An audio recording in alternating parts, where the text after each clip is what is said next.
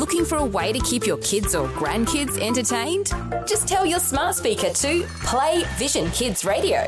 Vision Kids! Problem solved. Life, culture, and current events from a biblical perspective. 2020 on Vision. A different way of talking today about the Bible and issues to do with the end of the age. And as you know, there are lots of perspectives on current events and how they relate to the biblical end times. Well, a conversation today about celebrations or Old Testament feasts on the annual Jewish calendar that bring into focus end times through Jewish eyes.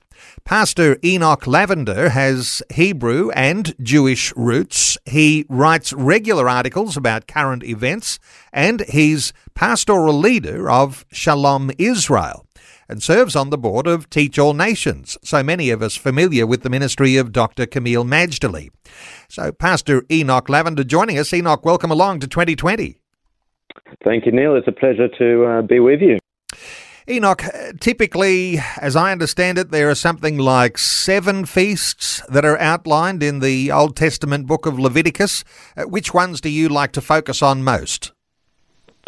That's a great question. And you could say, traditionally, as I'll be reading through the Bible and get to Leviticus, I'm beginning to struggle to understand what this is all about. It's hard for us from a non-Jewish background to understand all these details about the temple service and so on.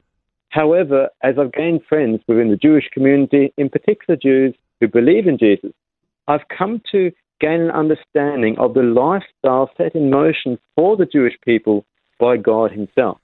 In Leviticus 23, there are 7 different feasts laid out, and each of them carry a tremendous prophetic message, which we can see relating to both the New Testament and even to our lives today. It starts with Passover, which, as many of your listeners will already be familiar with, points and portrays the picture of the Lamb of God who one day would come and take away the sins of the world. And so Passover is the foundation and the starting point of these feasts and points beautifully to the sacrifice of Jesus for us as the innocent one dying on our behalf to set us free. So that is definitely the most important and foundational feast to focus on. So how do these feasts, and you mentioned Passover, that's perhaps the one most of us are familiar with, but how do these relate, do you think, to New Testament Christian believers?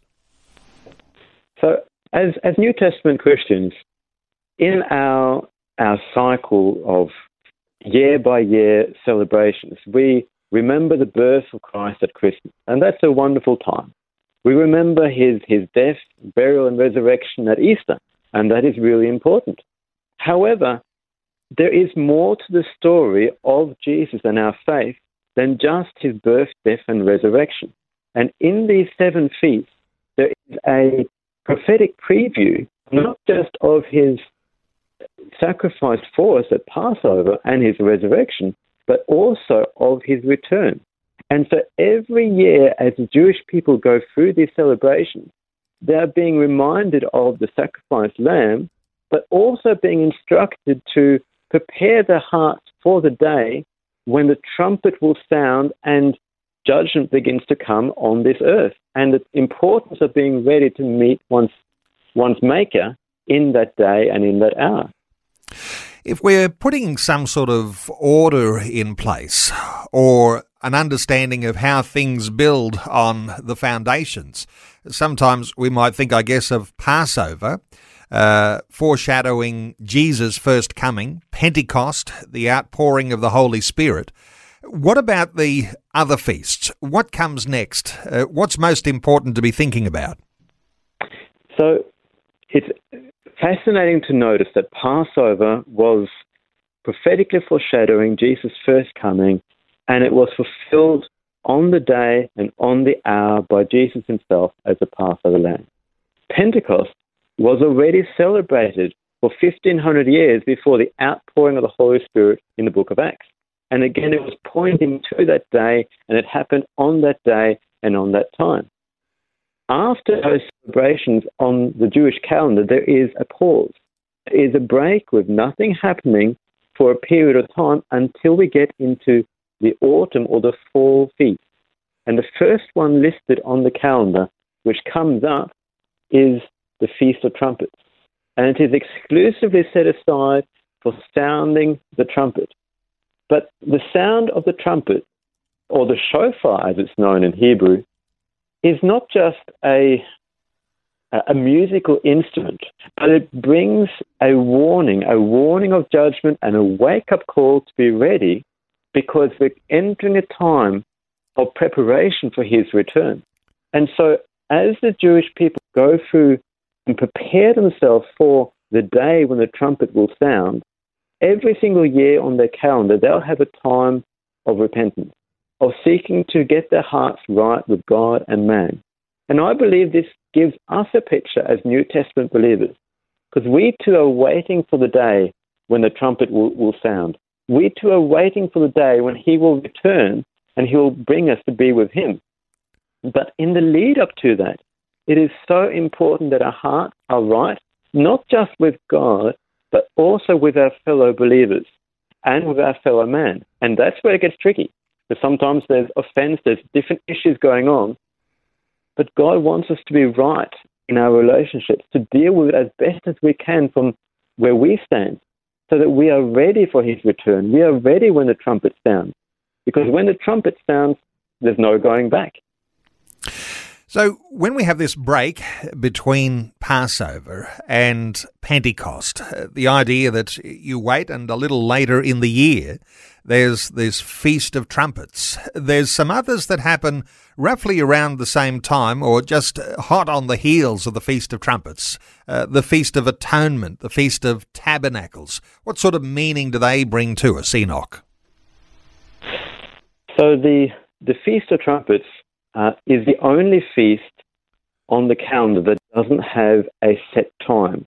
So there is a slight uncertainty in terms of when it is to happen. One has to wait for witnesses to confirm the beginning of the new moon phase, the sighting of the first sliver of the new moon in the sky, and then the trumpet sounds. So there's an uncertainty around exactly when it happens. However, once that has occurred and the trumpets have blown, then 9 days later on the calendar is what is known as the Day of Atonement. And it is the holiest day on the Jewish calendar when the entire nation, even atheists, will fast and pray on that day. Today, in modern Israel, about 60% of the population will fast and pray, even though not that many are believers, just in case this is the day when God himself will encounter and deal with the nation of Israel. So my understanding as to what this begins to portray for us in the end times is that there is first a time when the trumpet will sound, and that is very relevant for us as believers. But there's also coming a day when God has an appointment with the Jewish people to bring them back into relationship with himself. And so on this day, in preparation, in prophetic pointing to what's going to happen, the whole nation fast and pray, and everything is put aside as they're seeking him. And finally, is the Feast of Tabernacles, which is the most joyful celebration throughout the whole calendar. And there is a joy that relates to having gone through a process of repentance, having gone through a process of being restored to God, where we, as the church, where Israel and the Jewish people are restored and in right relationship with him. And his goal, his desire, is to dwell among us. And so tabernacles, I believe, is a picture of the time when he will come and he will dwell among his people again, like he did in the Garden of Eden. And that is in a time of tremendous joy. And so every year on their celebration, the picture here of this joy that we will enter into one day in his presence. But it only comes from the process of repentance and coming back to God, being in right relationship with him, and then we can enter into the joy of the Lord. Of course, some Christians try to separate Old Testament times with the children of Israel to New Testament Christianity. And so we observe Easter and Christmas, Ascension Day, Pentecost sometimes, and of course, awareness of these biblical celebrations can deepen our awareness of what God is doing. So if we're adopting some of this understanding from these Old Testament feasts into our current way of thinking about things, this is only going to enrich us, isn't it, Enoch?